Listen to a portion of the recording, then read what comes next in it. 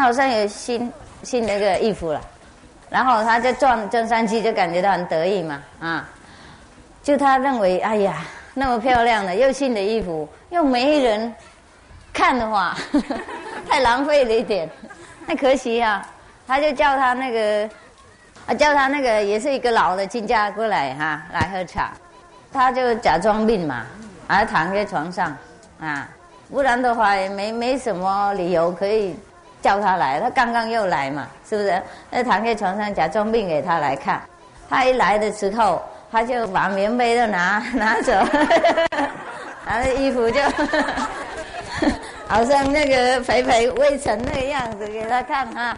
然后另外一个那个进家了，刚好也有穿新的裤子，新的裤子就来了，来的马上就做这个样子，你说啊，做这个样子，上次我今天做一样这样，因为我有新的裤子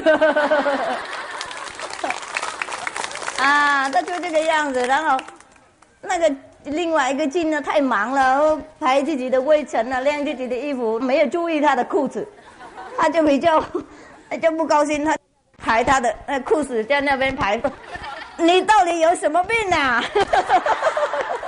这样排，然后另外那个他看到了，他就笑笑，他说我有跟你一样的病。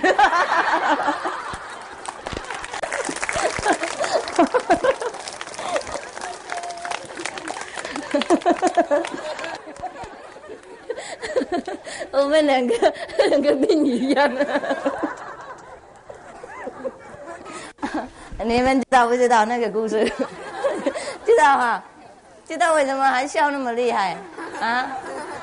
内行哈，人家会拥护哈，要拥护精神。知道不知道那个故事？知道啊？就是中国的故事呢。啊？经讲就知道，不讲讲就记得哈。对，奇怪，这个也不是中国故事而已，我看越南也有差不多一样的故事，哎，就是不怎么那么详细一样。啊，有一个人他穿新的衣服啊，然后都没有人看他，就一个人单身了，又人也比较不怎么那么好看，喜欢人家看他也不晓得去哪里，那个乡下的嘛，那没有那么多人，他就跑到那个，他想一想，然后就跑到那个庙那边去啊，那个庙那边是很多人嘛，跑来跑去啊。不过大家都跑进来，都拜佛而已，那么也没有人注意他。那他也想很多方法这样，然后后来他就坐在那个什么，坐在那个什么放钱那个香前面，功德箱啊，那里大家都来放功德钱嘛。然后他坐在那边，也没有人理他什么，他就开始要吵出来了，啊，问了，你呀有没有看到佛啊？他说佛在那边啊。他说奇怪，我总穿这个新的衣服到现在啊，没有看到他。就故意亮出来。我也是这样子，总穿这个衣服到现在，还没吃什么东西。好了，让你们玩了。我坦白问你们哈，你们要老实告诉我啊，有没有吃饱了？真的啊？不会3点就跑到厨房那里找东西？吃不完哈？真的哈？是不是不好吃？啊？真的哈？好吃好玩啊，好吃也好玩 ，OK， 太好了，你们每一次来都新的准备好，要等我讲什么很惊天动地的事情，我怕坏了，整个礼拜要准备也不晓得应该讲什么。好了，我今天不能讲很那个很严肃的故事了，让你们玩一下，难得有那么好的天气，好不好？好。我是谁要打坐就可以去那个大殿，他们那么吵啊？这里可以打坐吗？可以。可以啦，啊，舒服嘛哈，对啦，在哪里都可以打坐了，真的是这样啊，关系就好了，真的，昨天呢，跟美国联络嘛，有一个他也不是美国人呐，他是他是美国人，美国人，就他以前住在那个奇里啊，是不是奇里？有一个国家在阿根廷那边呢，智利啊，哎呀，我认为他是智利，你知道英文是什么意思吗？意思说辣椒。是啊，他那个国家真的很像一块辣椒，长一块这个样子，有没有？很扁呢，又很长啊，那真的是这样像辣椒一般啊。所以他叫智利啊，他去那边呐，他去那边玩了。去那边的时候，有一次啊，他就去那边，他说我也是额外跟他聊天呐，不是故意要跟他讲。师父是工作的时候嘛，就跟纽约联络了。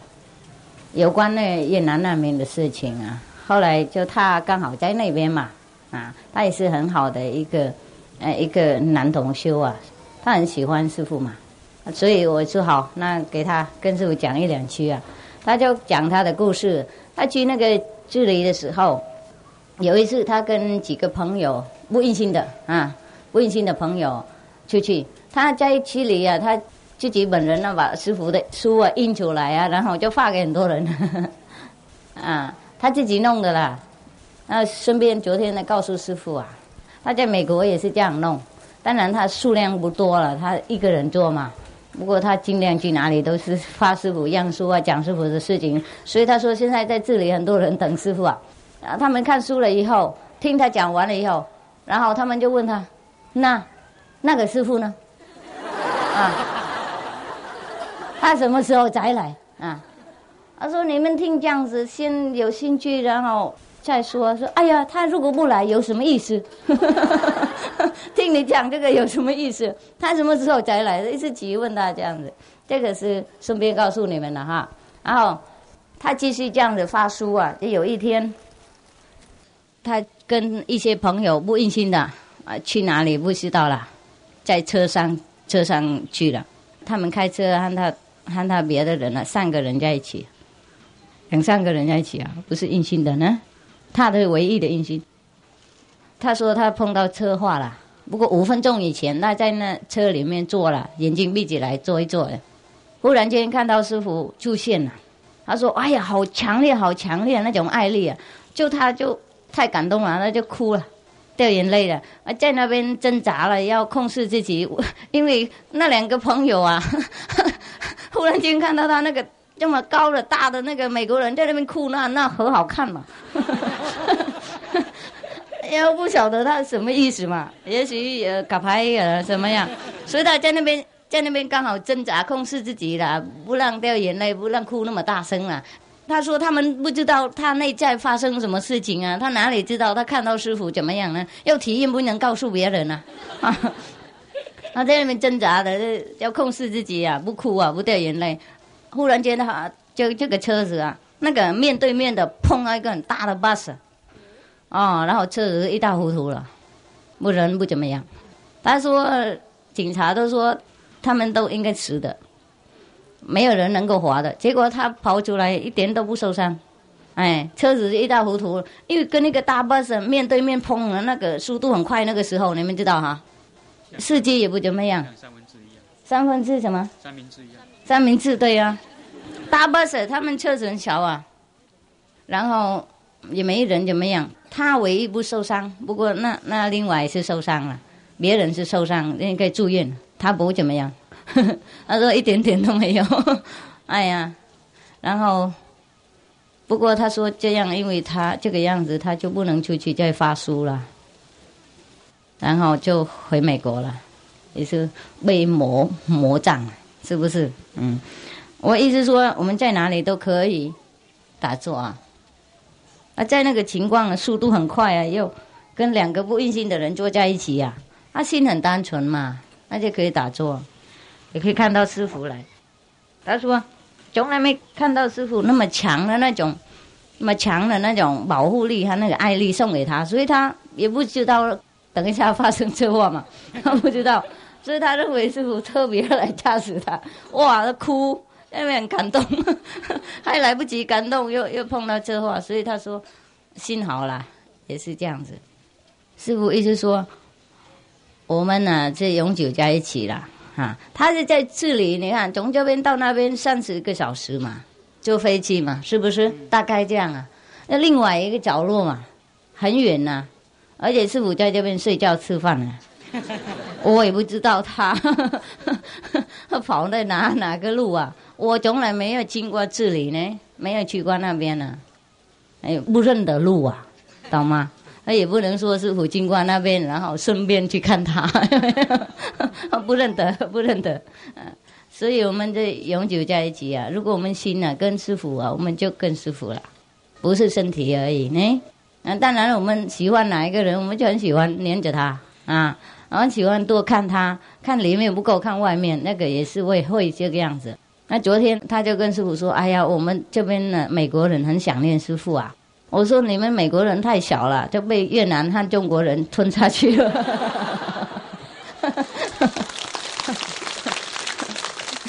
真的是这样子啊！我去美国有印心呐，有美国人印心呐，后来就去共修越来越小，都是中国人哒哒哒哒哒哒哒啊，然后越南人滴滴滴滴滴滴，感觉好像被放在旁边这个样子。你们知道中国人和越南人啊？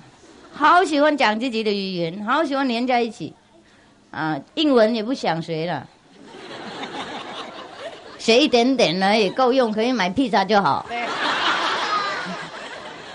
哎呀，所以跟人家都没办法沟通啊，人家来就没怎么样，师父也讲中文，他们也放中文录影片给自己看，我不管这个隔壁他那个。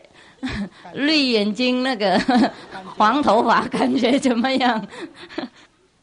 很少照顾那个外国人啊，所以他们越来就越小啊。在加拿大也是这样子，感觉到比较陌生。不过他们在家还有修行啊，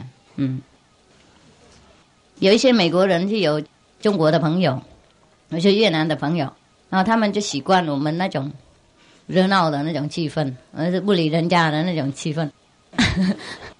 所以他们不会感觉到怎么样很陌生啊，所以他们喜欢。像这个，他有一个朋友，不是女朋友，就是一个朋友女，懂不懂？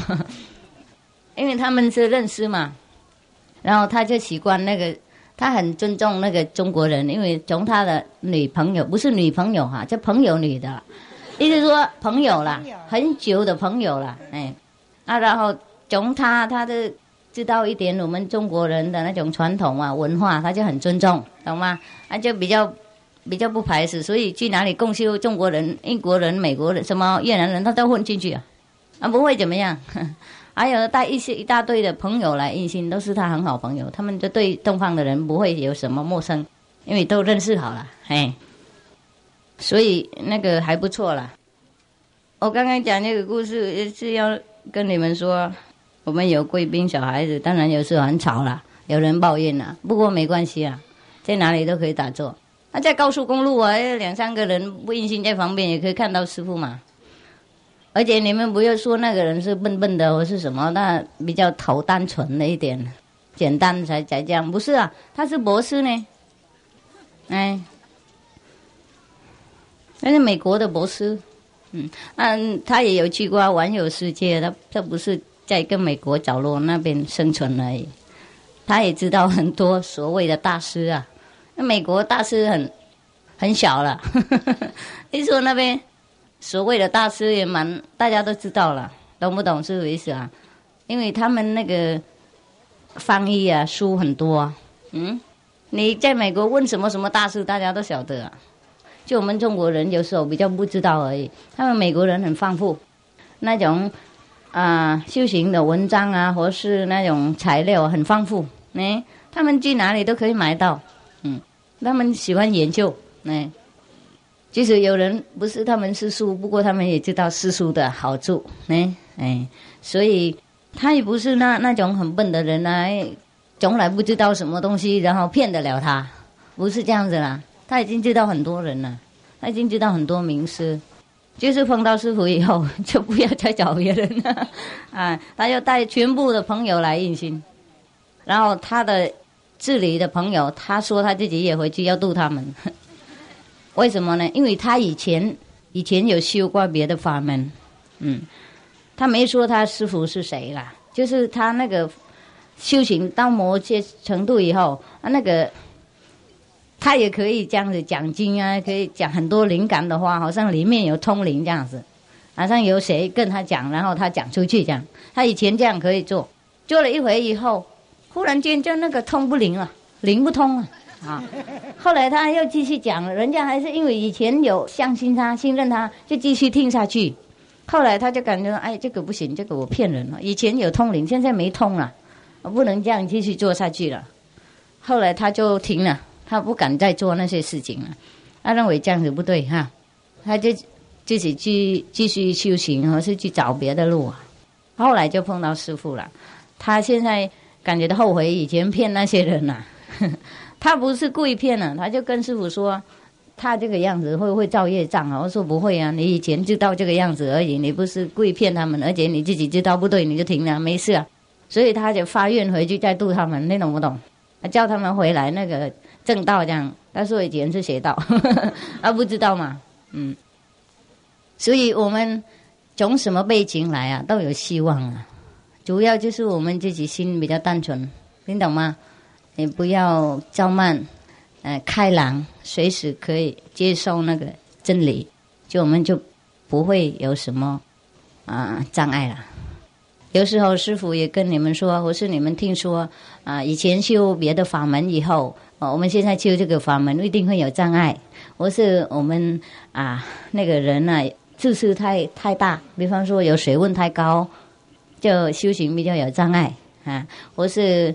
我们听说什么人那个比较笨笨的，像六祖慧能的不懂事那个，才可以成佛这样子，才可以修行很快，说不定这个是有这样发生的啦，懂不懂？不过不是每一个人这样，不是每个人这样。像刚刚师父讲那个故事，你们就知道哈，他以前也修很多法门呢，认识很多所谓的名师，自己也有修到什么程度。他可以看什么？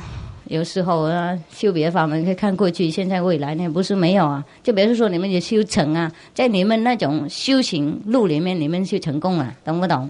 而是像我们这边有同修也是这样子，以前修呼吸法门呢，修到呼吸都停止了，那无归的呢，叫无归的，不是真的啊，那个就叫无归等级啊。比如说没呼吸的啦，放到水里面也不会死掉啊，不需要呼吸嘛，所以叫无归的等级，这个蛮高的啦。对呀，你们不知道吗？不要笑啦，这严肃的。以前我有学过，我知道啊。现在也有很多所谓的法师啊，或是老师教这种法门啊。如果你停止呼吸的，那个叫无归等级啊，这就很了不起哦。哎呀，很了不起才能够这样。你现在叫你停呼吸5分钟，你行吗？不行啊。对呀，就表示说很了不起的啊。不过后来又还来跟师父学啊，懂不懂？比如说他以前已经有学到这个程度了，所以我们也不能说有什么什么规矩给一个修行的人的能够快进步。看我们自己啊，我们只有一片诚心兼备心什么都行的。不管我们从哪一个等级爬上去，都会爬得上。如果我们修行得到一点点某一样东西，让我们在那里很傲慢，感觉到很满足，得到一点点认为够了，那个就完了，马上会堕下去。不是不进步而已，有时候会堕落下去。为什么呢？因为有时候这个法律是这样子，如果任何东西到最高了，就会开始下来除了你已经超到那个高的等级比方说像我们那个禅的说爬到那个白石竿头，然后更进一步，有没有？就空了。就是这样子。除了你已经能够更进一步那个就没办法。你还在那边那个竹竿的话，你等一下又爬上来了，在那边累死了。一抓一个竹竿，是不是很累？等一下又爬下去啊，又饿。所以，如果我们修行到某一些程度，然后我们就认为我们已经得到任何了，已经都学会该学的东西都学会了，马上就掉。我们同修也有一些这样，那师父也会帮助他了，并非没有了。不过他自己要学自己的功课，懂不懂？自己那个傲慢心啊，要断。因为师父讲他也不听啊，他认为他都学会了，该不学都学会了，就马上出去就被考验了，懂不懂？不该做的事情都自己忽然就做了，所以也是很可怜了，你懂吗？很可怜。以前普通的时候，比方说有一些事情他不会做了，后来他自己认为他了不起了，然后就跑掉，离开师父，摸摸走的那种哈，最近马上就有问题，马上有问题。比方说会被嘎到那种什么爱情里面啊，或是名誉里面，或是金钱里面。比方说我们平常的都知道那个五戒啊，不能意思说有那个外物哈。比方说这样子哈，本来我们普通的人也不做，听懂不懂？何况修行的人呢？不过如果有一个人感觉到他已经很了不起了，什么都好了，等一下他会犯那种戒，他自己明明知道还没办法控制，都是因为傲慢心跑出来的关系。那个时候比如说我们拒绝任何的最高的那种力量保护我们的力量，听懂不懂？我们认为我们自己好了啦，自己照顾自己这样，那当然大家都说好OK， 我们去保护别人你忙你的，我们忙我们的啊。你认为你不需要我们就算了，懂吗？然后魔就马上来抓他。魔也是谁嘛？也是一种考验的力量，宇宙生出来为了要训练我们的意志力，看看我们能够控制我们被诱惑那种精神到什么时候？如果我们认为我们很了不起了，已经最高等了，什么都学会了，马上就给你考验，看看你是不是真的学会。所以我们才知道啊，不然每一个人都站起来说我学会了，我成佛了，然后没人考他，没有人给他一种称量的那种怎么样情况的话，连他自己也不知道，何况别人呢？是不是？是啊，我们修行的时候，有时候也有感觉那种成就那种好像得到的东西，不过那个感觉还是骗人的，有感觉得到还是不是得到的，还认为自己得到还不是得到的，懂不懂师父意思啊？我们讲有一些人得到或是我们得到都是因为有体验而来，不过我们有感觉到自己得到或是那种傲慢的认为自己得到，那不一样，懂不懂？如果有一位名师他偶然露出来自己境界，都是因为徒弟需要的听，讲了笔录给他们听，我是因为他们徒弟太多体验了，现在盖也盖不住了，比方说这样的骗也骗不了了那只好这样坦白讲给大家参考，那不一样，讲上讲第三人一样，懂不懂？比方说师父说名师常常这样子，或是师父常常这样那样，那个师父不是讲我本人那种第一人称的，不是讲上一种很客观的那种，好像排一个人在那里，然后我们两个一起参考他，听懂不懂师父意思啊？第三者这样子，就因为当名师有时候难免会这样做而已，他本人不是认为他得到怎么样，他也不会傲慢什么。事实上一位名师他是最谦卑的，他可以忍受任何人不忍受的东西，他还可以做任何人不想做的事情，他还可以意思说感觉到自己没有比谁好的，那个是内在的体验，你没办法表达出来什么。他不是因为穿很破烂的衣服才认为他很那个很谦卑，不是啦，那说不定是不是？像有一些乞丐或是什么拓坡那些，他们不是很谦卑是不是？那个谦卑跟那个谦卑心和那个自卑感不一样呢？还有谦卑心和那个自己假装自己很什么很低那个不一样，又不一样。或是谦卑心，还有跟那个有时候自己故意把自己弄低给别人高兴，赞叹别人给他们高兴，然后把自己故意讲得很坏话，或是怎么样给人家高兴，那个又不一样。谦卑心是谦卑到我们不知道他有谦卑心呢，他本人也不认为他有谦卑心，他就自然这个样子，就是因为有时候情况造成我们才认得出来，不是他忽然间又认得出来一两次这样子啊，原来是那个情况，就是叫谦卑心这样子，听懂不懂师父意思啊？他不是本人会感觉到哦，我那么谦卑啊，懂不懂？哦，你们看我那么谦卑是不是？哎，这个不会这样子，那不一样哈。好了，讲那么严肃谁受得了？哎呀。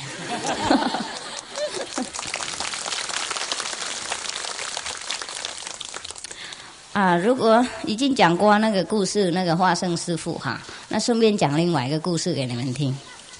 我本来不想讲，结果讲那么多，最好是这样哈。累不累啦？热吗？好，我晒太阳没关系哈。好，就有另外一个故事啊，我们听起来感觉到好像有化生一样，不过事实上不是。应该分别清楚，有一种是化生的千百亿化生，有一种是灵魂的那个亡魂的，比较有那个强烈一点的意志力，他可以自己显露他自己的身份出来，一回而已，常常就做坏事，平常不会做好事，懂不懂？那化生的是一位师父常会来帮助我们修行，或是帮助我们在我们有灾难的时候，还是我们痛苦的时候，常做好事，常帮助我们，加持我们。我们一看到那种化生，我们就会掉眼泪，这样会很高兴、很感动、很那个不可思议的那种快乐，那个不一样啊！来教育我们、保护我们，还是化生。另外一种是可以说亡魂呐，亡魂是不是？他们有一些人死掉了哈。都那个冤枉的，或是忽然间死那种哈，不怎么很好啦，不得其死或是什么那种啊，是不是这样讲？对。对。时候未到，说不定时候到了，就是他意思说没有人时候未到就迟了啦。不过我们可以说，因为他还舍不得迟，所以我们对他来讲好像时候还不到，是这样子。或者是有一些人他修行那种修黑神通白神通然后他死了以后，他还有一些心事未了他还轮流还留在那种我们可以说没有地方那种境界的，不属于哪一个地方的那种境界。或是我们那个密宗有可以说中阴身那个啦，死了以后也不是属于这个世界，也还不属于另外一个世界的，没有属于哪里飘来飘去，像亡魂一样。有时候我们说有看到魔鬼那个哈，就是他们有魂他们还不超生懂不懂？又留恋这个世界，又不能回来，所以那个是比较很痛苦。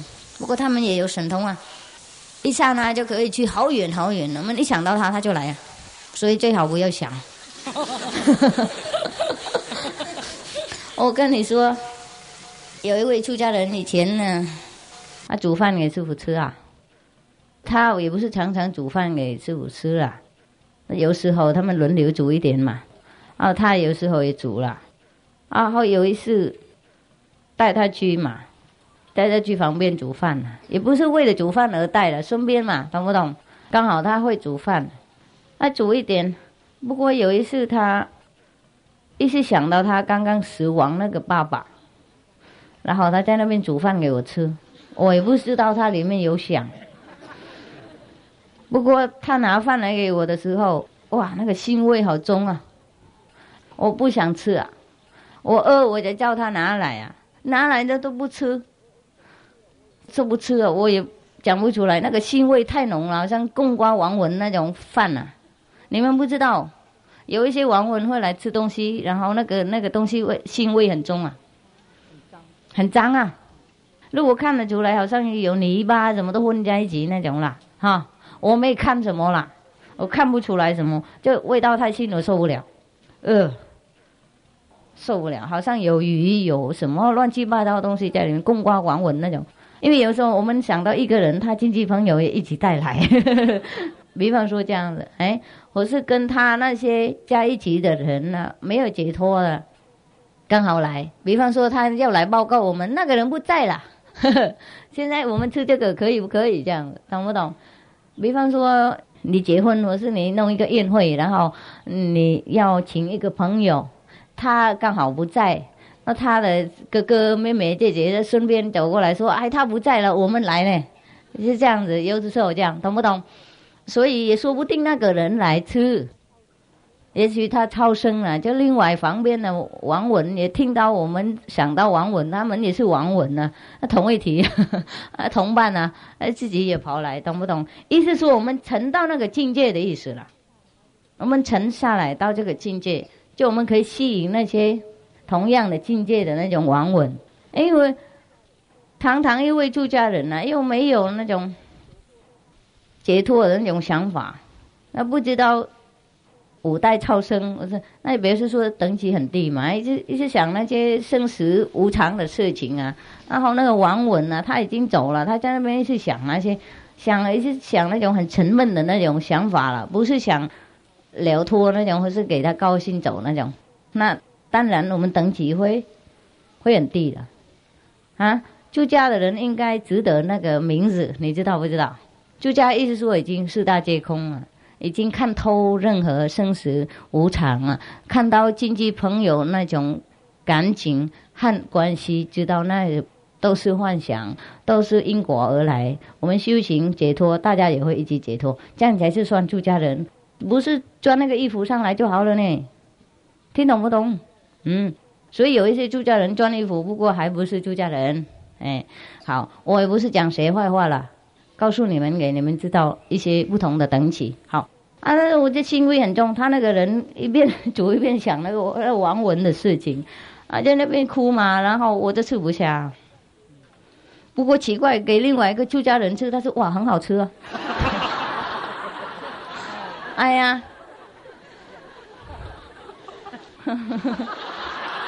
他在吗？啊，是不是这样子啊？想起来了，躲起来了，好，幸好，不看他，也许他比我有福报也说不定啊。哎呀，在《法华经》或是在某经里讲啊，有福报的人吃什么都好吃啊。我福报比较不多，啊？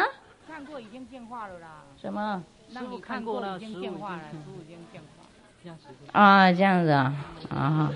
他说看过已经进化了，所以他吃比较好吃。我怎么不能进化给自己吃啊？救命的嘛，命不好啊，可以进化给别人吃而已，自己不能吃。你这是牺牲奉献嘛？有时候这样的，像医生他不能救自己啊，不能替自己开刀啊，还是叫别人的，是不是？不过他可以替别人开刀啊，如神呐，像那个神医啊，像华佗变色这样，他自己也不能救自己啊。比方说他自己有脑癌或是什么，他自己也不能开刀给自己啊，是不是啊？有时候是这样啊。像有一些都是这样子啦。有时候他们可以救别人呢，就没有那个优权呢，没有权利救自己这样。你自己要承受业障啊，好。那刚好讲到，为什么讲到那王文的事？那个想什么等级就掉在那里啊，想什么会叫？花生跟黄文有什么不同？啊，对，好了，而且黄文有时候他们来我们看不到，因为他们比较没有力量。有一些黄文来我们可以看得到，不过看得到和看不到又有两种场合。比如说那个我们刚好有那种可以看别的世界的那种能力，听懂不懂？也不是每天能够看到，有时候可以看到而已。我是有时候常常看到。那个看能力了哈，还有另外一个是他自己那个王文的本人有力量，可以要出现出来就可以给人家看，可以的。不过他应该尽用他任何的能力才可以出现显露给人家看。有时候可以，破东西，可以吵闹，懂不懂？所以有时候你们说某某家有魔啊，有鬼啊，因为晚上都是听到很多吵闹的声音，又没人啊。有时候门一直开一直关，然后就没人啊，是不是？我是那个厨房里面好像有人煮东西，就下来没人啊。这个我也有听到一次。去台东的时候，在味同修家，好久以前了啦。我不讲谁啊，他那个人他断食好几天了，断食好久，也不是断食而已，自己控制自己吃东西呢，那种精神呢。我来他家的时候，每天听到那个切菜啊，煮东西啊，然后碗啊、筷啊，还有什么汤匙啊、筷子，什么都一直在那边吵，好像有很多人在下面煮东西。我认为他准备东西给我吃。哎，我在上面又等了，开始流口水。结果一直等一直没有什么，也没闻到什么东西，我就下来看，静悄悄，没有一个灵魂了。我上来又再听到了，我说奇怪，这个不对劲。我又不知道为什么，那天我饿了要命。哦，我抢一个粽子，从一个出家人抢他的粽子吃。我等太久没东西吃。不过本来如果他给我那个粽子，他也很愿意给啊，因为你们常常吃东西都很好，师父偶尔才能够吃好的意思。如果我全部吃，他也一定会很高兴。就是我那么饿到我感觉到很惭愧，我给他一半。哎，我说奇怪，怎么不能控制自己到这个程度？这个粽子已经给他，本来我不想吃东西，所以你们给我什么东西，我都马上就给出家人了，一人一个，或是一人2、3个，怎么样？结果那天给他完以后，就在那边一直听到那个碗啊、筷啊什么声音，就饿死了。准备心嘛，那个胃酸都跑出来很多，大概2公升左右。受不了，受不了！哦，那么我把那个粽子抢回来，就不好意思已经给他了，所以就给他一半。哇，舍不得给，我从来没有这个境界。有时候我们自己太饿了，听懂不懂？也会影响到那个那个气氛方面啊。给魔鬼啊，他们也会出来吵。那不是我，就那个人他饿，他自己控制自己不想吃。哦，我来那边才感觉那种气氛，哦，全部气氛都是那种饿死的气氛。不过我那天也没有查到什么原因了，后来好久以后啊，才知道原来他那个时候断吃啊，不吃怎么样，因为认为不吃就会快修行怎么样，然后那种概念，后来把它整理好，就来他的家以后不会再饿了，没有听到那种。好，继续我们的故事啊。有一个女人啊，现在我讲的跟化生有什么不同哈？刚刚我们讲了那位我们同修看到师父化生啊，那个也不是什么了不起，因为我们很多同修都看到这样子啊，有时候打坐也看到，或是灾难的时候看到，病的时候看到，很多情况啊，像我妈妈常常看到啊，她说每天都看到。几乎每天都看到师父，就有时候看不很清楚，太可惜，他这样说而已。有时候光很大，看不到人，那这样子。我妈妈有看到师父，还没有印心以前的啦，还没知道师父做什么事的，所以这个也是平常的事情，没什么嘛，啊，不过因为有的时候我们也听到有某某人也可以化身来某某地方这样，或是我们看到什么人陷入他的所谓的那个无形的身体出来。我们不能认为这个是化生的，听懂不懂？不能认为这个人修行很高，王文也可以这样做，如果他自己有意志力够的话，好。不是他们在那个王文那个地方啊，他们也碰到一些比较有福报的那种灵魂，有修一点神通，然后也教他们怎么做，他们可以自己禁用能力，然后显露出来自己的身体，一回这样的，那个不是化身啊。好，继续讲一个故事给你们听。有一个法国的女人，她的名字叫 Alexandra David-Neel， 你们有没有看过？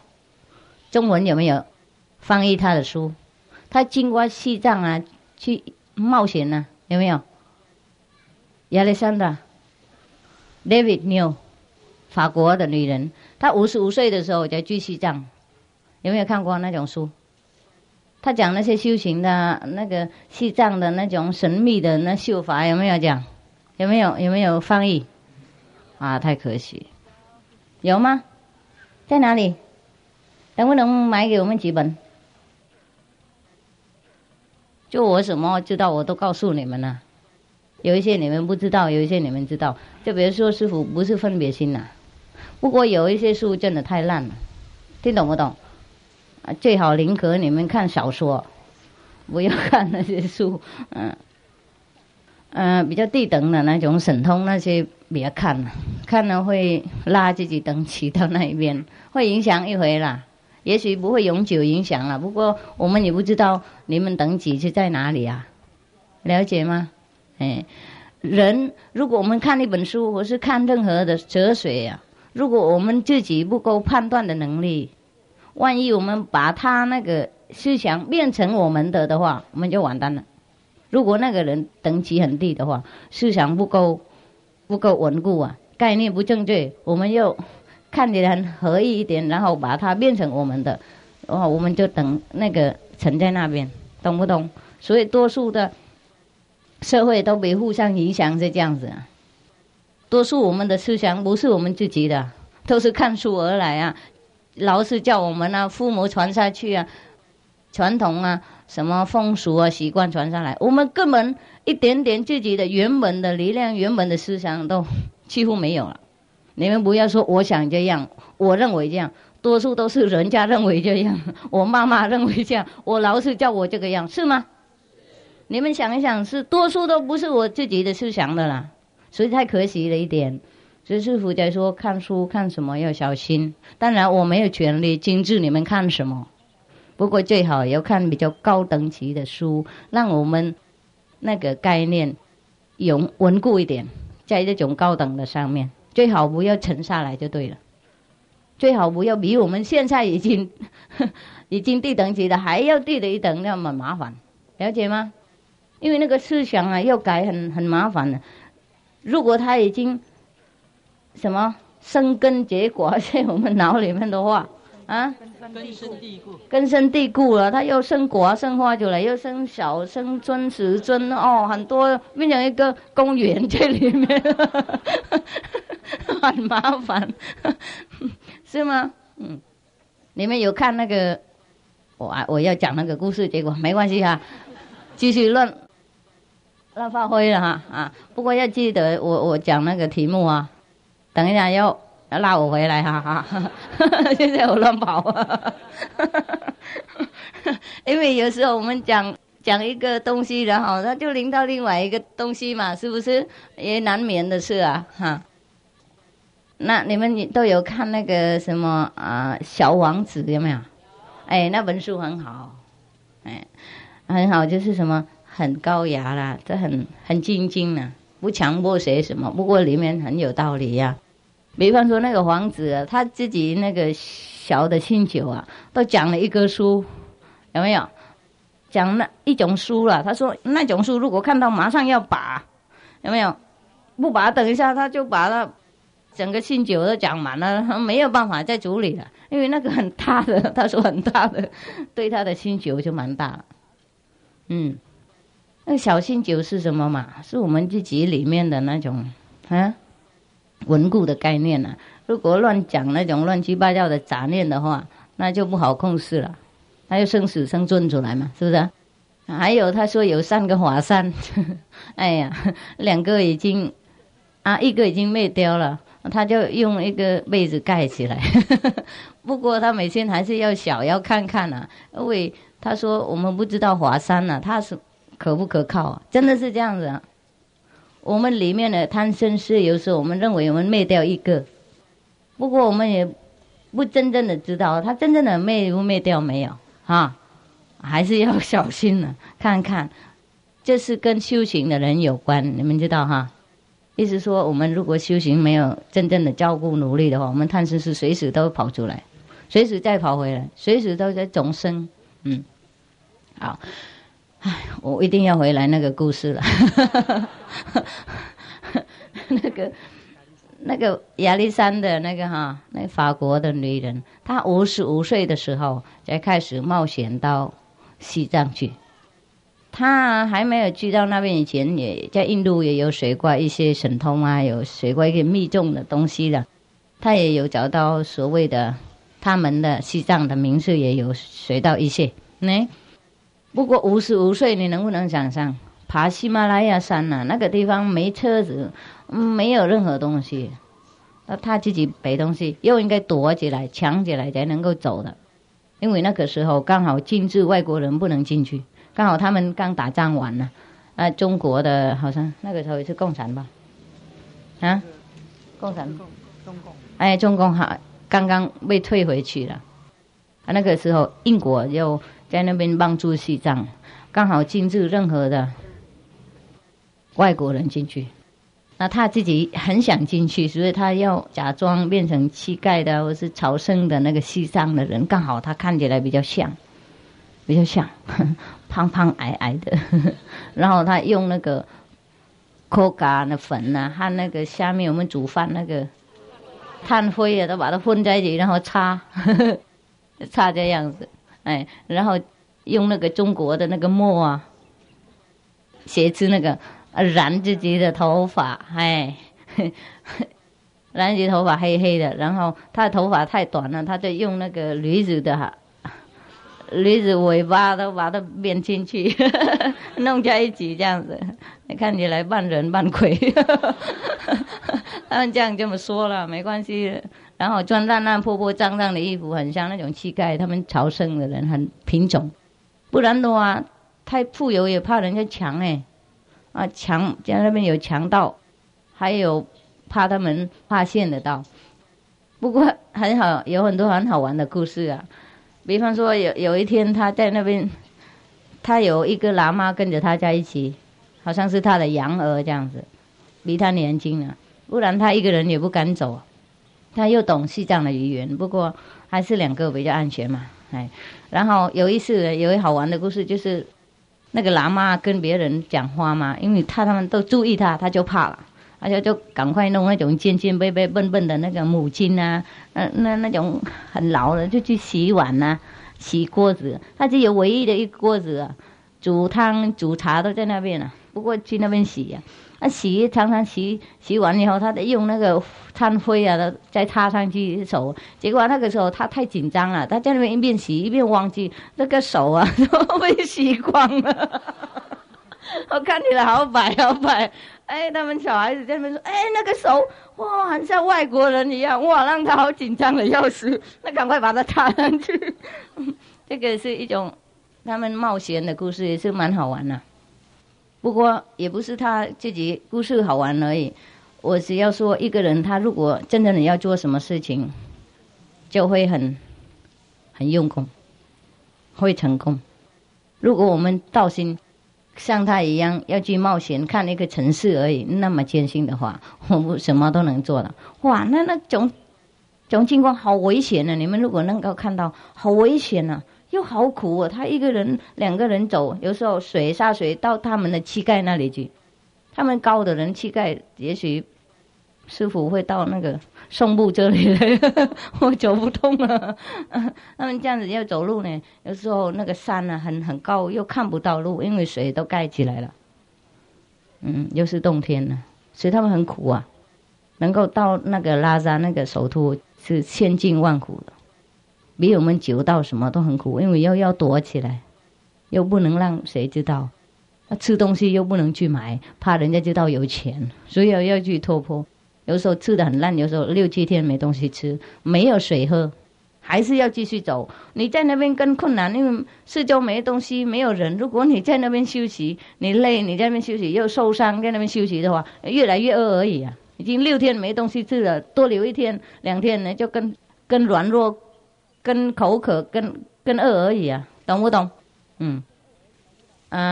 所以他在那边有很多故事啦。他走的时候碰到很多奇怪的情况有时候也有他的师父来帮忙是有了。也许他碰到一位很好的名士，我不知道不过有一次他碰到一对的那个西藏的人，这个故事要跟我们说明一些在西藏修神通的那种情况啊。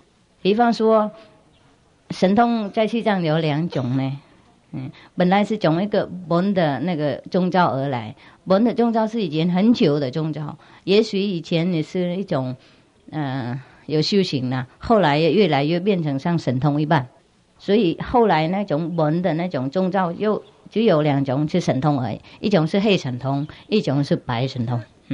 那多数的白神通还不算什么啦，懂不懂？他们可以救命啊，或是给人家看档来啊，那个牛跑到哪里去啦，什么时候回来啊，多数他们就问这个样子。他那个羊儿那个喇嘛也会了一点那个看档来了，不过也多数都是偶然的，听说这个样子，他写是这个样子了。他们聪明一点，比方说那个羊儿有很多人围起来问他的牛啊刚刚跑掉啊，什么时候回来啊，他能不能找得到他啊？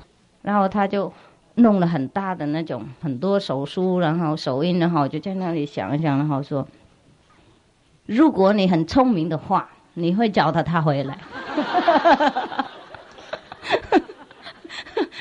又不能拒绝他，又不能拒绝他们，那他们会怀疑，怎么喇嘛就不能算数呢？算命呢？多数那红帽子喇嘛都应该会算命啊，对，都是这个样子。有一次，另外一大队的军队，因为我不知道这本书有没有，所以顺便讲一点给你们听一种小的内容呢。有一大军队去找那个一个人逃掉的。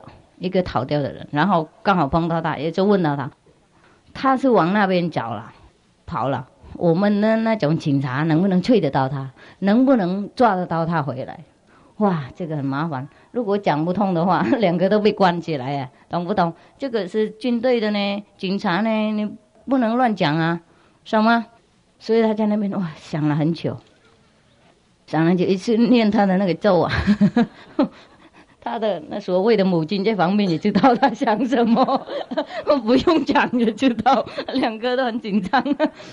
因为可以骗那些农夫没关系，等一下跑掉啊，这些军队等一下你跑也跑不掉，他也追你啊。这里是有唯一那条路，你往哪里跑啊？这有2个人已经躲起来了，要命，身份又不正确了，还在那边要骗人的就麻烦。说哇，一直念咒念很久。那些军队在那边等，也就等了很久，哇，也是的很紧张。然后后来他就说，想到了，他说，如果你们这些警察了，比那个逃掉的人走快的话，我一定会找到他。好聪明，我也会这个样子，我也会。我以后我去算命赚钱好了，人家又很尊重。好，这太好了哈。好，那大概有很多那种事情了，他们是很危险，也是逃得开了。有一些事情有一个东西，顺便也告诉你们，也好好玩，因为我们也没什么事啊，很闲嘛啊。今天也没什么事情嘛啊，可以讲闲话没关系啊啊。好，那有一次碰到几个人啊，他们是另外一个实践啊，在他不用抢不用夺的时候，就自由走那个，还没有那种法律的精致外国人来的以前，他就疯疯烈烈走啊，像一个喇嘛一样，他也是变成那个女喇嘛嘛啊，修女。然后有他们经过一个比较陌生的地方，比较什么偏僻的地方，然后他们在那边要搭帐篷住，他们有几个佣人啊，还有别的朋友也一起走，还有他的羊儿呢。那有一次他们刚刚搭帐篷好，就走一走去玩，就碰到几个人在那边有江啊，也不是军队的，军队不是在那种偏僻的地方走来走去，他们就知道是强盗了。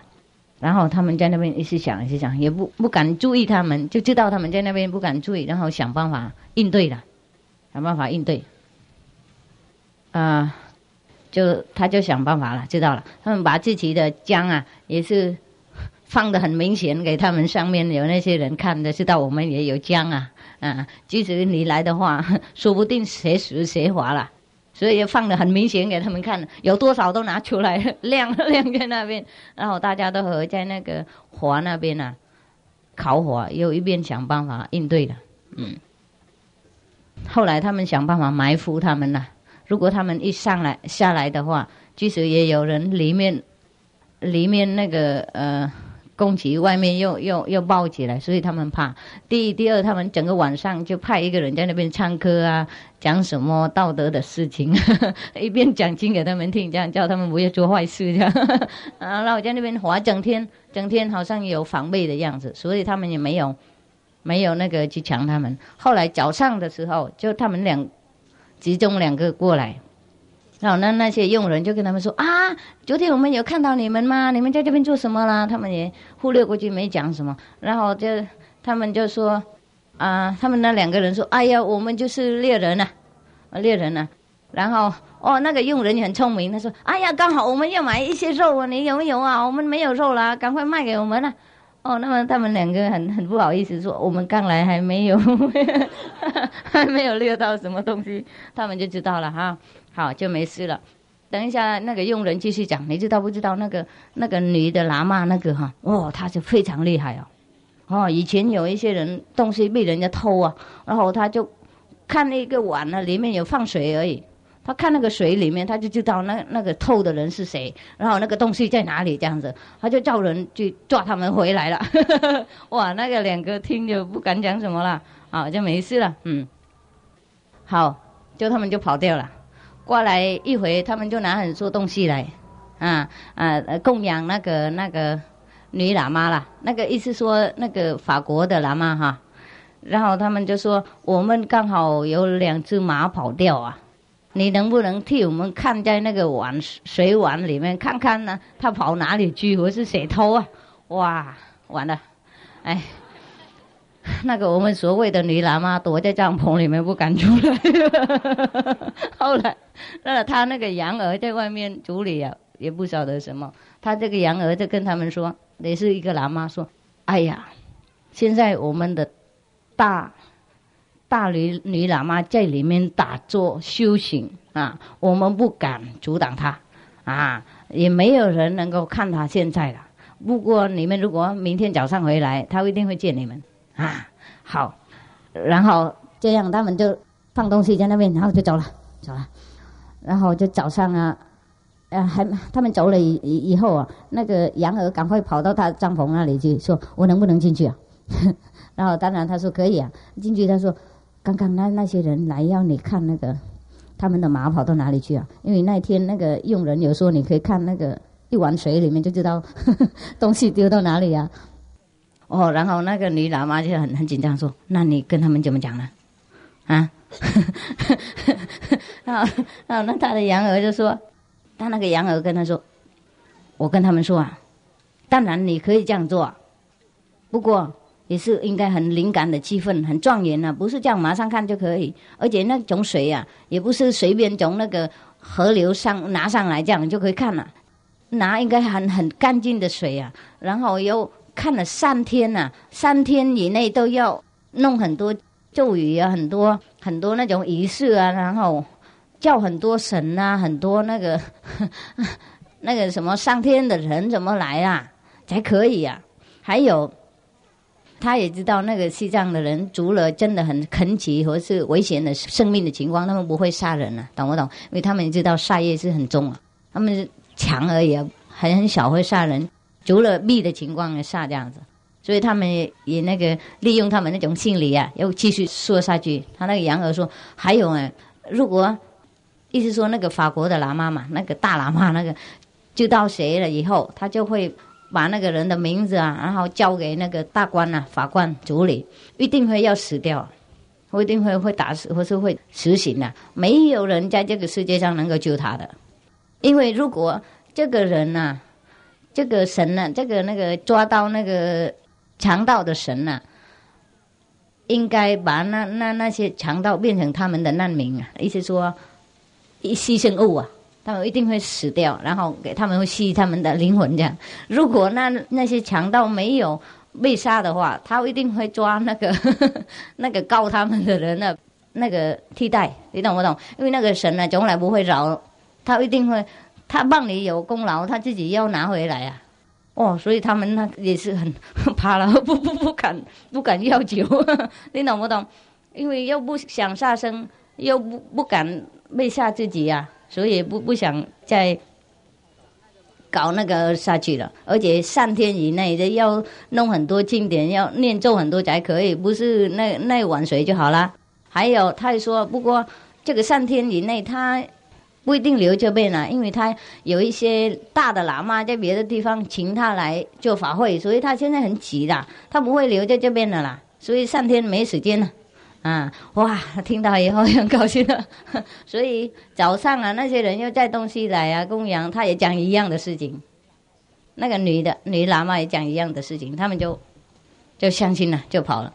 然后那个佣人呢，在旁边笑死了。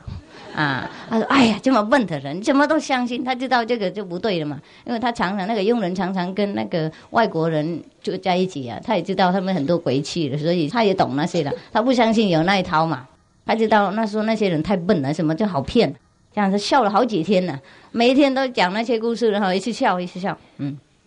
有一天，这位女喇嘛就出去外面呢，去找那个食物了，找那些花，那奇花异草啊，要送回去他的国家研究啊。他刚好回来，就看到那个佣人呢，从那个他的羊儿那个什么叫什么？帐篷啊，跑出来，又抢什么东西在他的那个胸部里面，又连得很紧紧张张，溜那个样子，好像不正对的样子。他就没讲什么了。然后他的羊儿又回来，就说：“哎，奇怪，我刚刚在那边算钱呢，结果有一个人叫我，忽然间叫我出去，我出去钱放在那里，回来就少了3块啊。”好，他也没讲什么。3天以后，那个女喇嘛3天以后。他就弄得很大的一个佛座那个样子，花果什么东西，然后放一碗水在那边，戴帽子，什么头发都放下来，穿了很大的喇嘛的衣服，坐在那边打坐。然后他等到那个西藏的那种佣人通通都去睡觉的时候，我是最少都在里面了。他们睡觉以前都把衣服上面脱掉，那个是普通的。在那边的那种风俗，然后任何他的宝贝东西会放在枕头下面，这是西藏的那种习惯。所以他等大家都知道了，那个时候大概脱衣服了，躺下来的，他就马上叫那个佣人过来，他就很严肃跟他说，他一边放那碗水在他前面，然后跟他严肃跟他说，那个3块钱。我刚刚看到在你的头下面，在你躺下来睡觉的时候，赶快去拿回来。哇，那个人怕坏了，赶快拜下去，拜3拜，在他的脚上面拜下去。是林波切，赶快去拿那个3块就给他。他有看到嘛，就是这样而已，拿给他，然后我就在那边发抖了，说：“林波切。”救我一命可以不可以？那个神会不会杀我？然后那个仁波切就跟他说：“不会，我会救你。”我会想任何办法救你，这样我就安心了。然后就好了啦。以后他不敢再笑了，再笑那碗水，我是那些笨蛋，那个简单会骗那个，好骗那个那些人，他认为是真的。好，这是另外一个故事。好，我们还是要回来那个故事好了。正式的那个角色，什么主角主角的故事。有一次啦，他也碰到一对那个西藏的人，这些西藏的人是属于一个黑神通的一个宗派那么他的那个师父啊，而是主事啊，是一个很大的黑神通的西藏的喇嘛。好，他死了以后，这个遗传筒里面他就会给他那个什么工具啊、法器啊，给他那个大的玄者的徒弟保管。这个东西不能给任何的别人，也不能放别的地方。不过他们这个得到这个东西了以后，很多怪事会出现了。有时候人死或是动物死或是很吵很闹，在那个箱里面那个是一块小稻子啊，放在一个箱子里面，外面包的很多。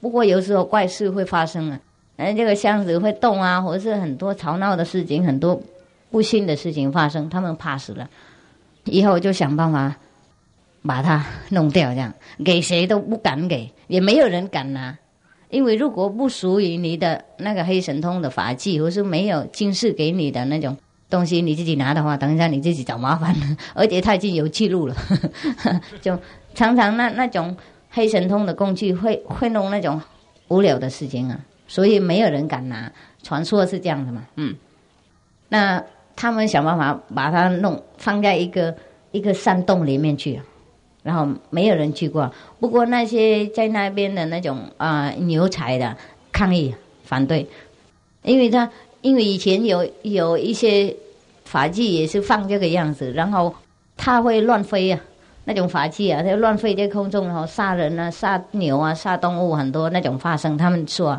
所以他们不存那个东西，再放在山洞里面，只好再拿回去，就叫很多那种大的法师帮他们忙弄符咒啊，然后贴在外面挂着包得很清楚，贴好几层那种符咒，这样子给他不飞出来嘛。好，然后他们去哪里都要带那种不得已的那种礼物，又不能放又不能丢，所以刚好碰到那个亚历山大好，碰到他就很喜欢看那个。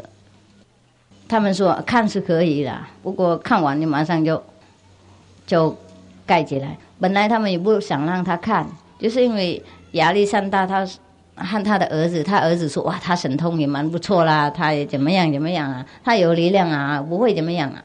给他看，也许他能够帮你处理事情啊。当然他们不会给别人了，卖也不能卖了，因为他们不可以这样做，听懂不懂？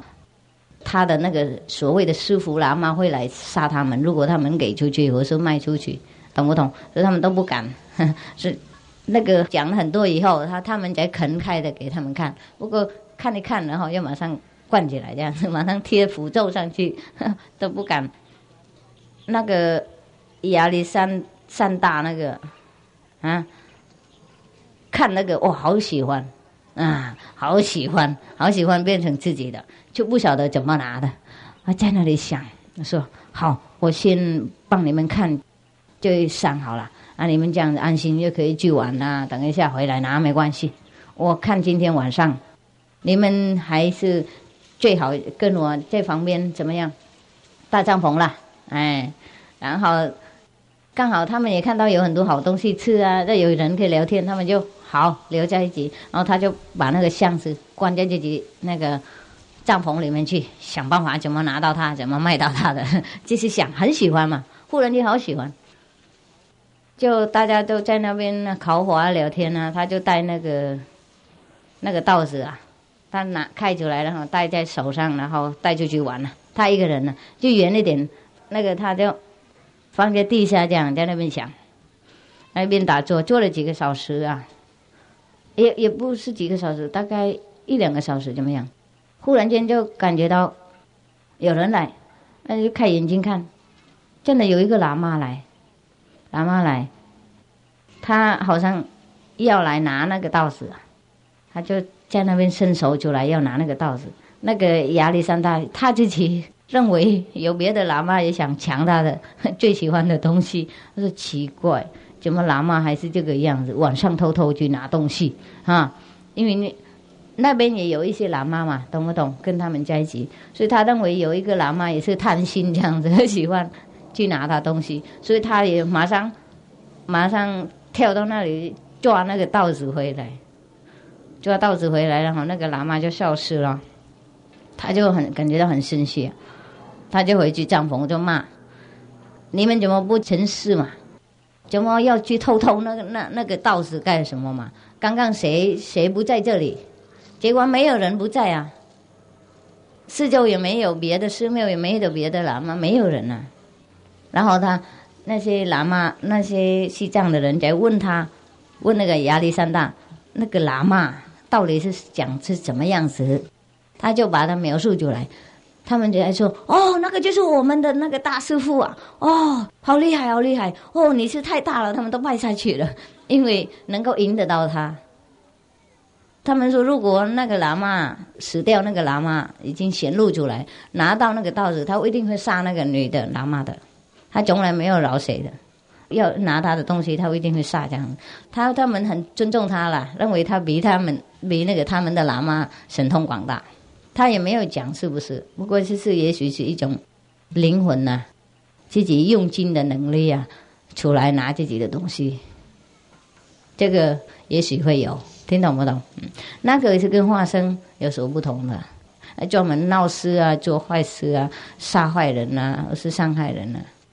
没什么好东西的，那些是阿修罗的那种亡魂，不能超生了，不能了脱了，贪嗔痴不断了，然后在那个流浪这样。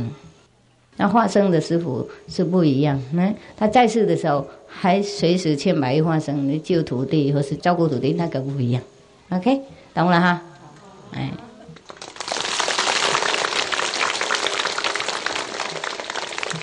所以有时候你们看到，如果你们的家或者是隔壁的家有什么吵闹的声音、玩快，就不是师父化生的啊。